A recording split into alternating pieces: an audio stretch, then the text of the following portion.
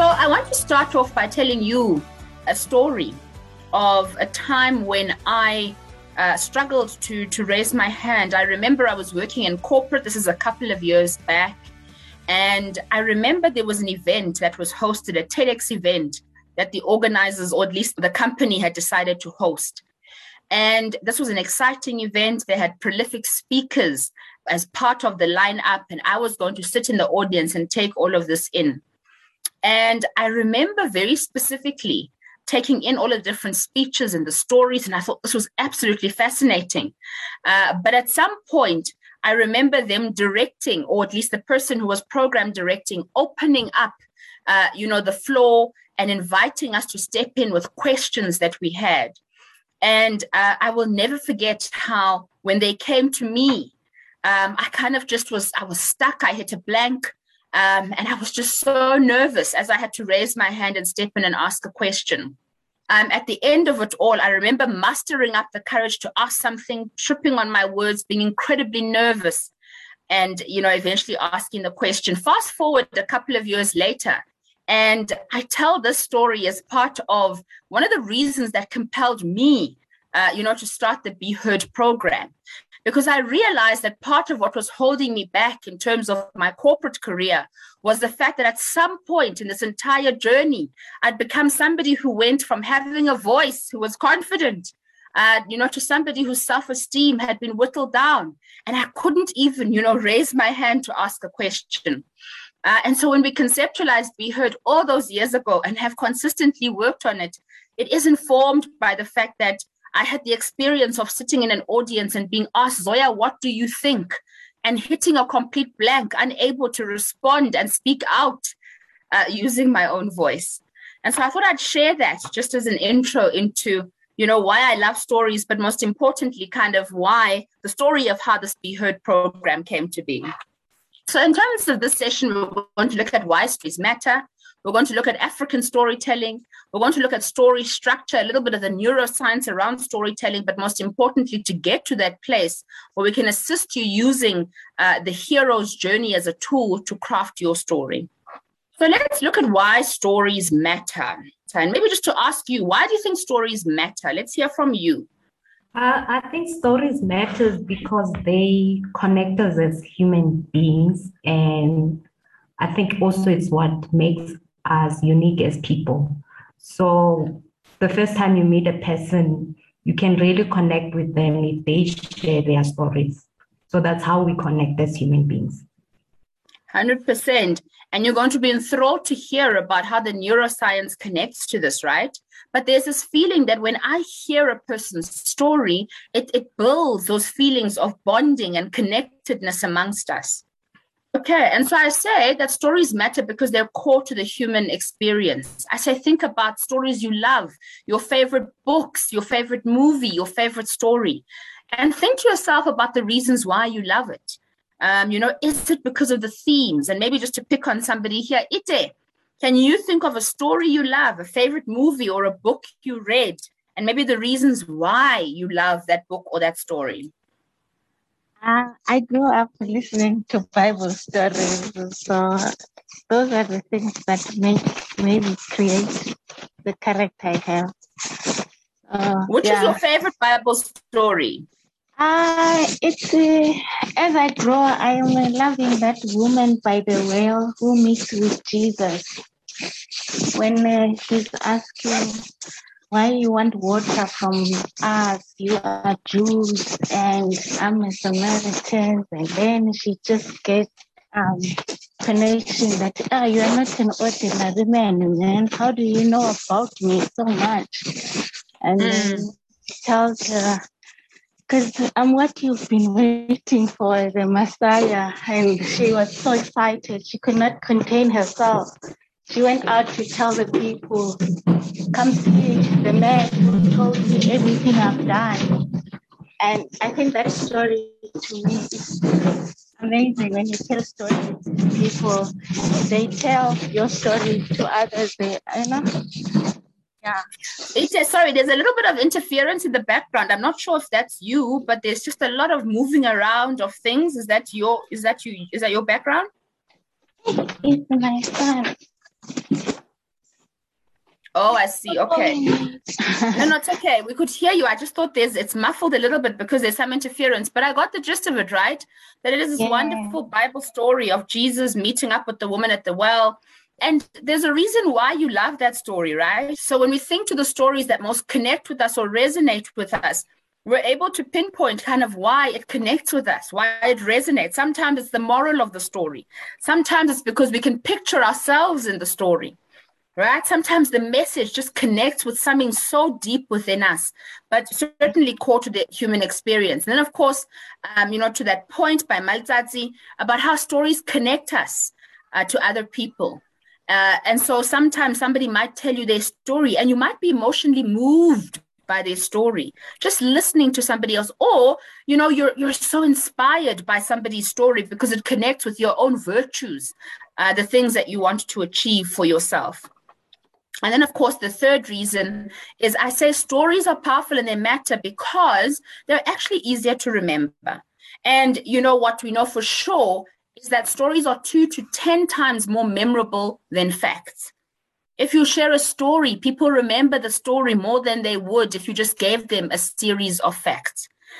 When we look at TED Talks, which has become kind of the platform for people who are saying, I'm a thought leader. I want to make an influence, or I want to influence and make an impact. A lot of them are going to the TED platform. If you look at the top 5, TED talks of all time, all of them harness the ability of storytelling. And in fact, there's a beautiful TED talk by Sir Ken Robinson, and he talks about creativity in schools. And you expect him to share a talk that's quite dull and boring and mundane. And in fact, it's the opposite of that because he couches the entire thing in story. So TED Talks have 25% facts, but most of the TED Talks, and in particular the ones that sit at the very top in terms of the number of views, have about 65% of stories. And we're saying facts and reason only just don't cut it. They just don't make it. And so stories are incredibly powerful. So, in the African culture, I spoke to you about how I used to listen to stories that my grandfather used to tell us. We'd get into bed every night and he'd tell us these amazing stories. And I think what's wonderful to note, or something that I find intriguing within African storytelling in particular, is the fact that the storyteller has a role to play alongside the person who's listening to the story. So we pay attention not just to the person who's telling the story, but to the person who's also the story listener. And in fact, we would often, as we start the story, start it with, and this is Xhosa, which is really the invitation to, tell the story. It's almost, asking permission to share the story with the listeners of the story, because they have a role to play too. And then they would respond to say, and that would be the response inviting you in or to continue as the storyteller, giving you that permission to continue to tell story. But I also think that the story listener is committing to listening to story, to being part of the story.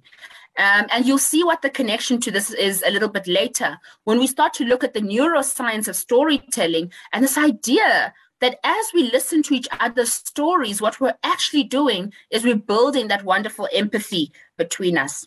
So I wanted to position this idea of a storyteller and a story listener.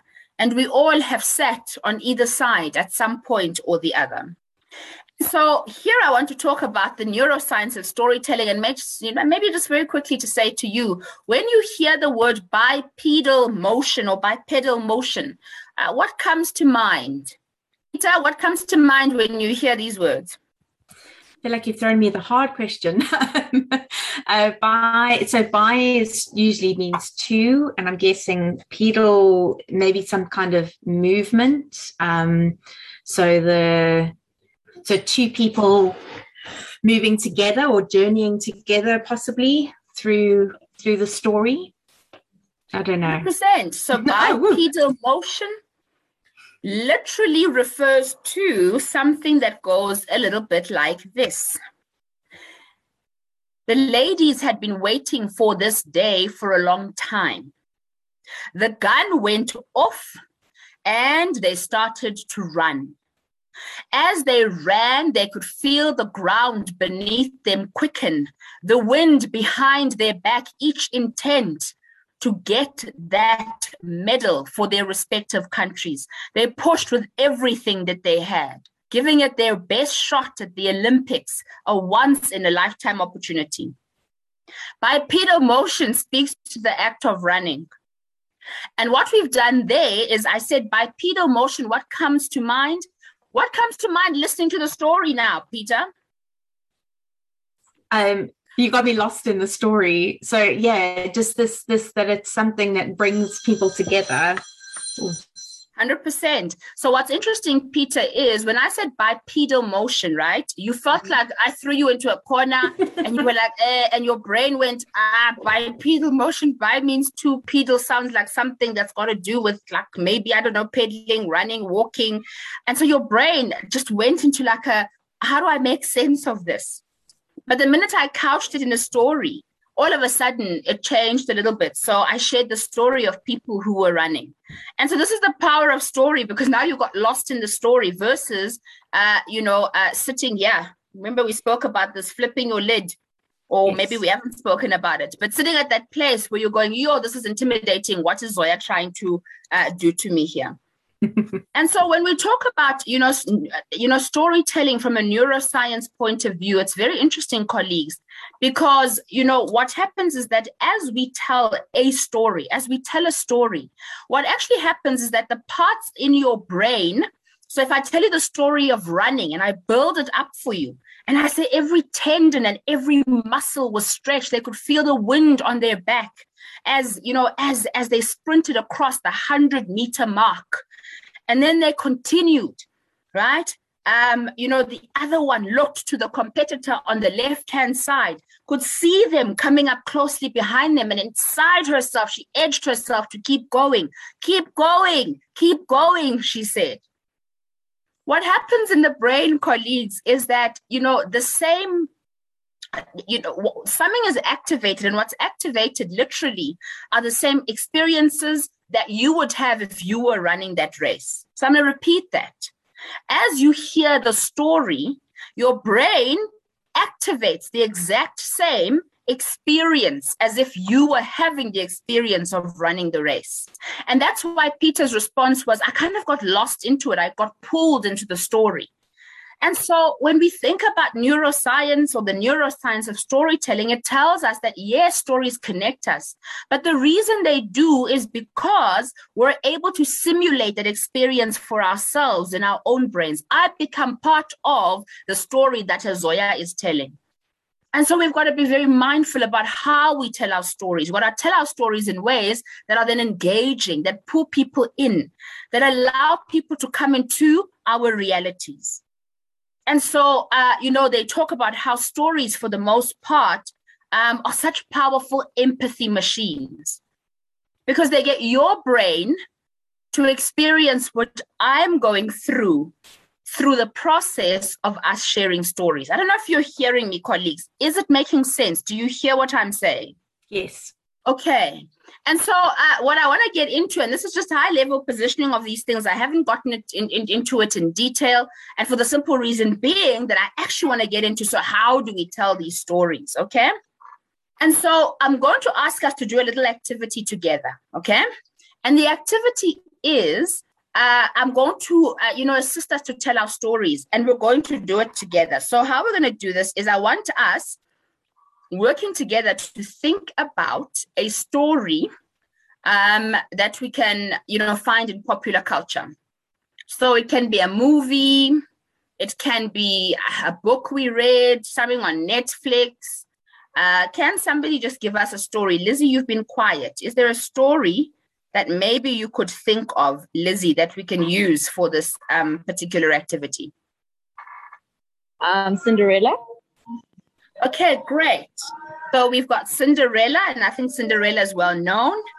Okay, so let's unpack Cinderella a little bit. And Cindy, you can stay on, but we'll invite others to participate as well.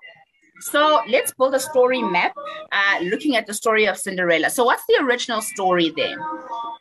So we have this girl whose father has died, and she's living with her evil stepmother, correct?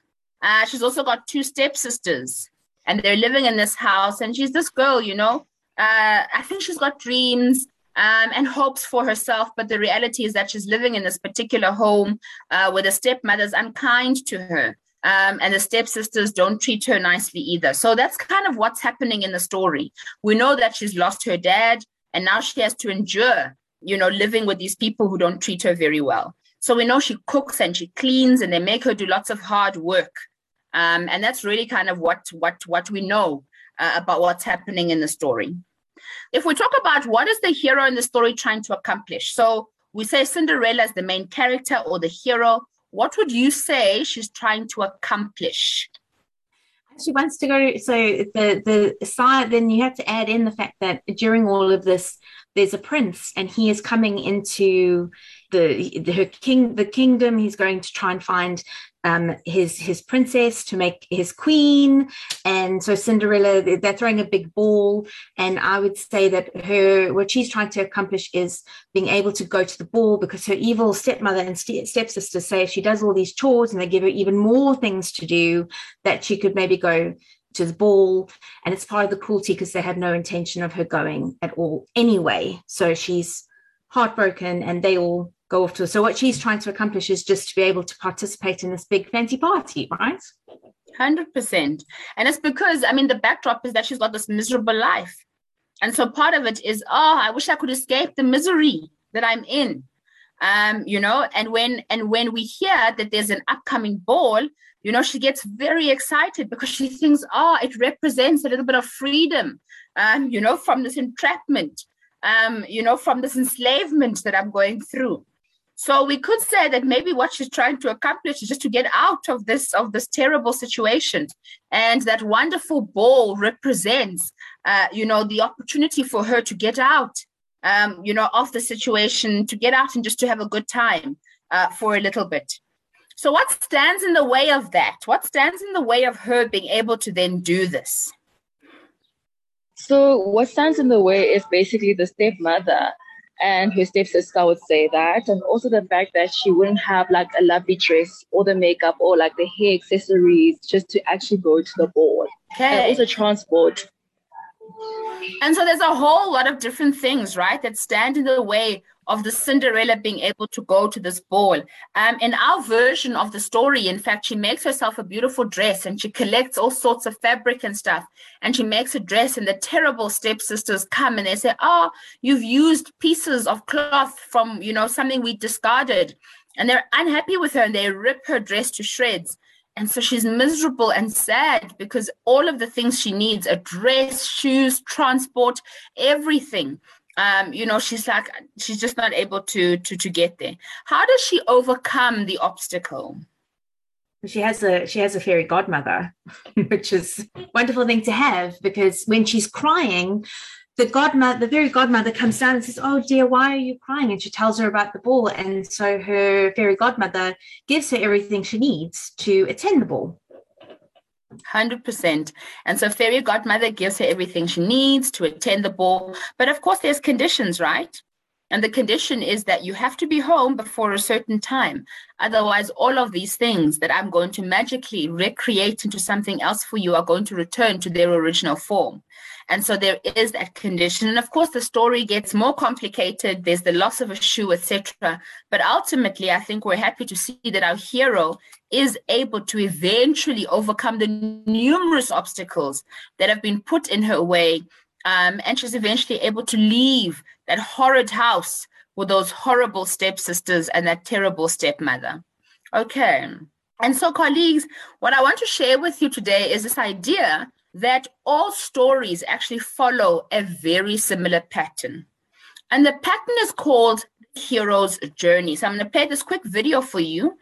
And just watch this and start to think about some of the stories that you love, the stories you've listened to, and see if they follow the same format. What do Harry Potter, Katniss Everdeen, and Frodo all have in common with the heroes of ancient myths? What if I told you they are all variants of the same hero?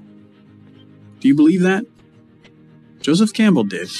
He studied myths from all over the world and published a book called The Hero with a Thousand Faces, retelling dozens of stories and explaining how each represents the monomyth or hero's journey. So, what is the hero's journey? Think of it as a cycle. The journey begins and ends in the hero's ordinary world, but the quest passes through an unfamiliar, special world. Along the way, there are some key events. Think about your favorite book or movie. Does it follow this pattern? Status quo, that's where we start. 1 o'clock, call to adventure. The hero receives a mysterious message, an invitation, a challenge. 2 o'clock, assistance. The hero needs some help, probably from someone older, wiser. 3 o'clock, departure. The hero crosses the threshold from his normal, safe home and enters the special world and adventure. We're not in Kansas anymore. 4 o'clock, trials. Being a hero is hard work. Our hero solves a riddle, slays a monster, escapes from a trap. 5 o'clock, approach. It's time to face the biggest ordeal, the hero's worst fear.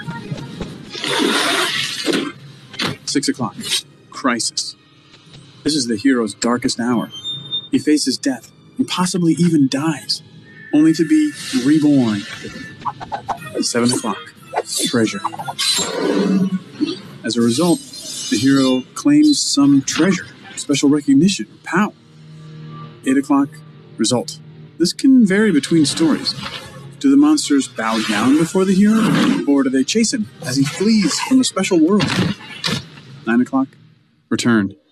After all that adventure, the hero returns to his ordinary world. 10 o'clock, new life. This quest has changed the hero. He has outgrown his old life. 11 o'clock, resolution. All the tangled plot lines get straightened out. 12 o'clock, status quo, but upgraded to a new level. Nothing is quite the same once you're a hero. Many popular books and movies follow this ancient formula pretty closely. Okay. So I don't know. Just as you watch that, let's think. Did anything come to mind? Did a favorite movie come to mind? Did your own life come to mind? Just as you were watching that. It's amazing. It's almost like once you, it's like you've been given the tools to it, the magic trick, right? Oh yeah, that actually does translate to a lot of stories. And yeah, there might be like really complex little bits along the way, but yeah, the ones that I've just run a couple through my head, like the Cinderella one, and I'm just thinking about Katniss Everdeen with the Hunger Games and Harry Potter as it was going on. Yeah, it is. It's very. They're all the same.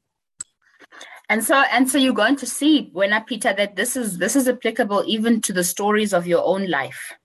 And I'm going to break it down. So I'm going to go through it just so that you have an understanding of how it works. So first of all, we look at, what the definitions of a hero are. So Christopher Reeve says a hero is an ordinary individual who finds the strength to persevere and endure in spite of overwhelming obstacles. And I think if we think about ourselves and some of what we've had to endure, the reality is that we're on our own hero's journeys. We've been on many hero's journeys. Joseph Campbell says a hero is someone who has given his or her life to something bigger than oneself. And we can appreciate this if we think about how when you come back, when you return at the end of the hero's journey, the status quo has changed. You're a little bit different. Something has shifted in you because of the trials and tribulations you've had to overcome. But let's unpack it just so that it's a little bit more clearer for everyone. Okay. And so we say that the hero's journey is broken up into 3. Okay. So it's broken up into 3 parts. The departure being the first part, the initiation being the second part, and the return being the third part. Okay. And so we say that every single one of us start in what we call the ordinary world, okay? And the ordinary world is you waking up, going about your normal business, living day-to-day life. Things are kind of just ordinary. They're mundane. You're in your routines. You've got certain things you do. I wake up at a certain time. My routine involves getting my kids ready for school, lunches, dressing people, all sorts of things, and then settling into my day. So it's an ordinary world. It's an ordinary day. You wake up and you have that kind of day. Then something happens in the course of that day that either disrupts that day, and we call this, the call to adventure. So it jerks the day, it disrupts the day. It could be a phone call announcing news of the passing of a loved one. It could be, getting an email announcing that you have been accepted into that role that you applied for. It could be news of the arrival of a baby, whatever the case might be. But something comes that takes what is an ordinary day and really kind of just, makes it an interesting day. So we say something happens is a call to adventure. Now, what typically happens is that when we have a call to adventure as people, the first thing that happens is that there is a refusal of the call. Okay. So, in the event of the work promotion, you could sit with feelings of, oh my word, now that it's really happening. Oh, I've got all of these people who are going to be looking at me to have the answers. Oh my gosh, I thought I was ready, but now all of a sudden this opportunity has presented itself and I don't know that I am up for it. And so there is this initial refusal of the call, right? Because it is intimidating, it's daunting to move from kind of the ordinary world into a space that is not ordinary, to move into what we call a special world, or to move into a world that's not ordinary anymore. So here we talk about how this is equivalent to you really being pushed out of your comfort zone. And it can be caused by negative circumstances or positive things, but something happens. Now, what assists you to accept the call oftentimes is some kind of mentor. So a mentor comes in and the mentor says, no, Zoya, man, you can do this. You've got what it takes. Or you need to do a presentation. Zoya comes in and says, let me help you with that presentation. You're going to ace it. So some kind of mentor, guide, some assistance is given to you. This is somebody who's either wiser than you. This is somebody who possesses a skill you might not have. But some kind of assistance is provided to assist you to do the work of accepting the call to adventure. Now, once you meet the mentor, now there's no turning back. You're about to move from the ordinary world into an extraordinary or special world. And we call this the initiation. So you've left, you crossed the threshold, and you're now going to be initiated. So remember that if we go back to the example of the promotion at work, you've now accepted it. This is the new role. You'll appreciate that with that new role will come many things that you have not experienced before. And so we say you're going to undergo tests and challenges. You're going to make friends and you're going to make enemies in all of this. And all of it is doing the work of refining the human being that you are. And so we talk about how in all of this, what is being done is you are being fortified. The tests are assisting you to be fortified, right? Your character is being developed. You're shocked when people who are friends become enemies.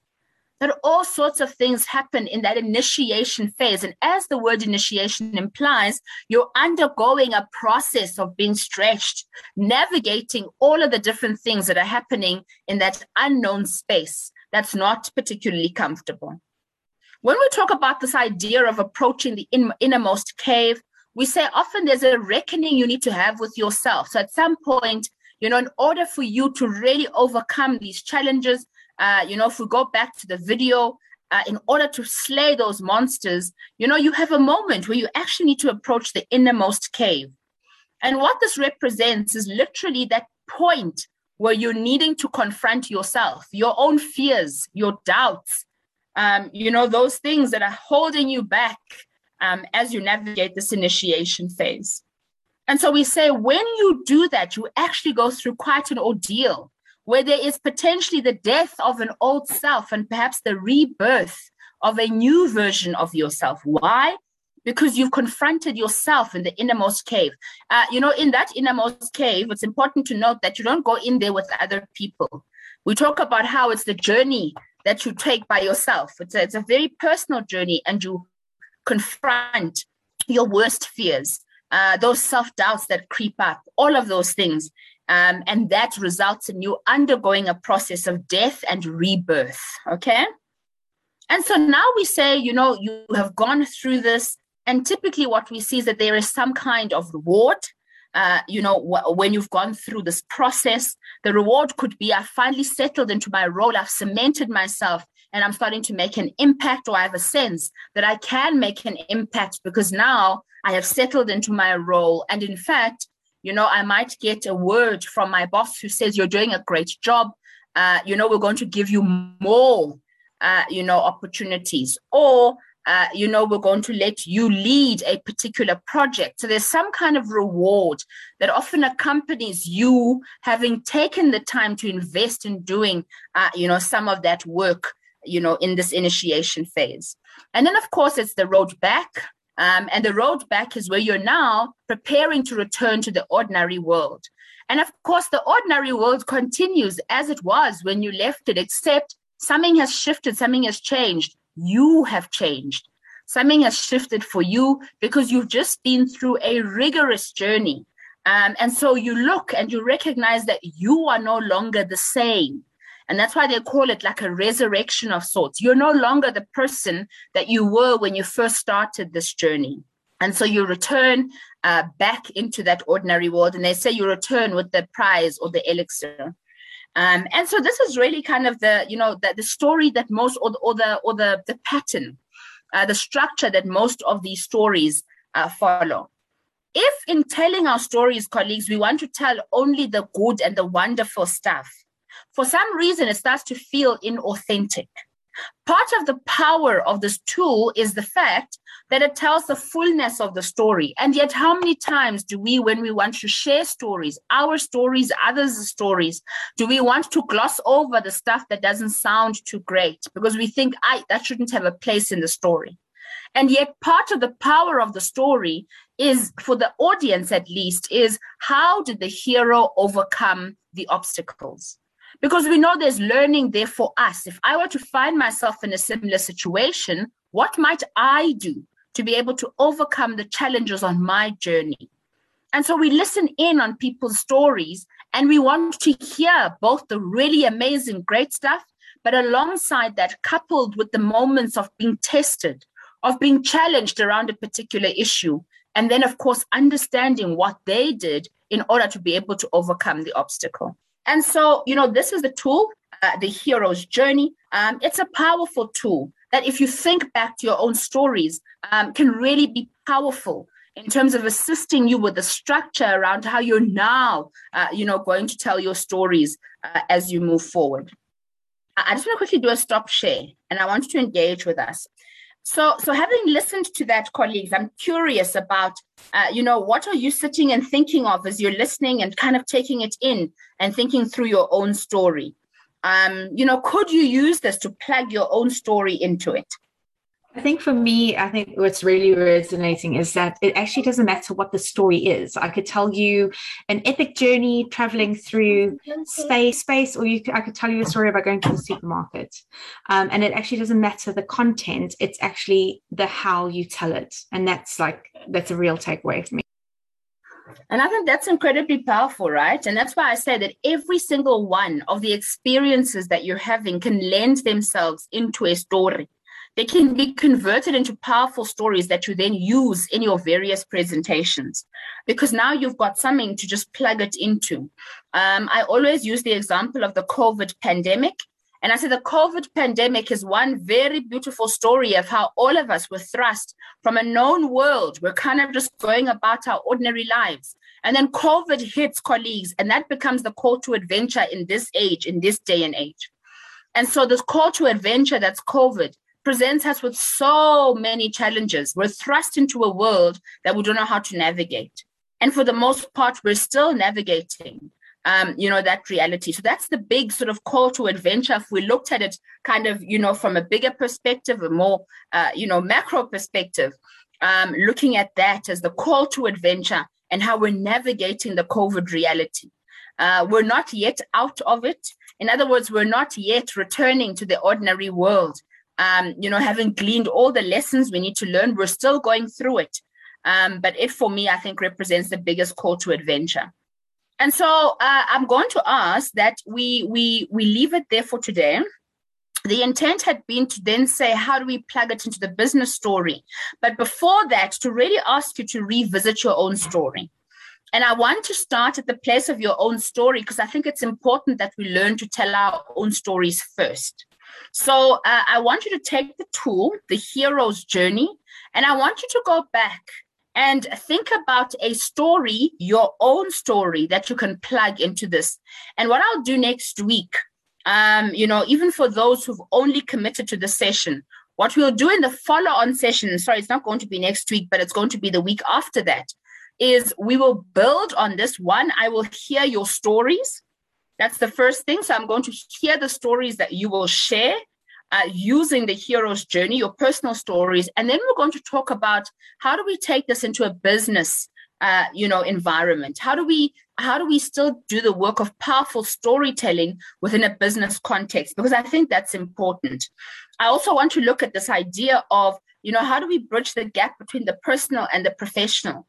I've listened to people where I'm like, oh, that's overshare, in your story. And so how do we bridge or manage some of those, things around how much do we share in a professional setup that's linked to my personal story? So the homework is as follows. You're going to go back and you're going to plug this hero's journey tool into your own story. I want you to think about kind of a time when you had a call to adventure. It could be recent, it could be long ago. Colleagues, it could be anything. It could be the birth of a child. It could be discovering an illness. It could be winning something significant. It could be becoming a champion. It could be absolutely anything. But where you were called from your ordinary world into a world that really presented you with tests that took you to that inmost cave where you had to really confront yourself in order to be able to return, back to the ordinary world where something had definitely shifted. So asking you to plug your own story into the hero's journey. And when we next connect, that we start with hearing or listening to some of those stories. As we wrap up the session, it really is to just remind you that stories are incredibly powerful for their ability to connect us, certainly. They're powerful because we know they're memorable. But most importantly, this idea that stories are like empathy machines. And when we can use tools like this to tell our stories, we're able to take people and transport them into our reality.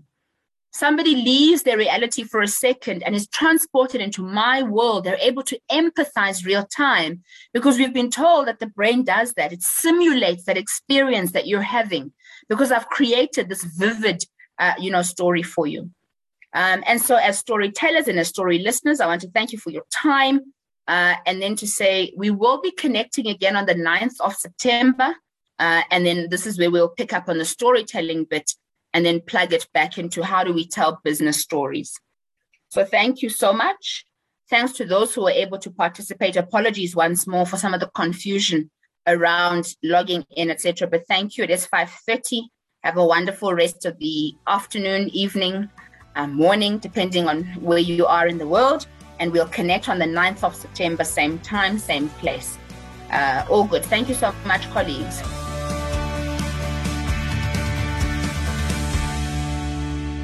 You've been listening to another production from Solid Gold Podcasts.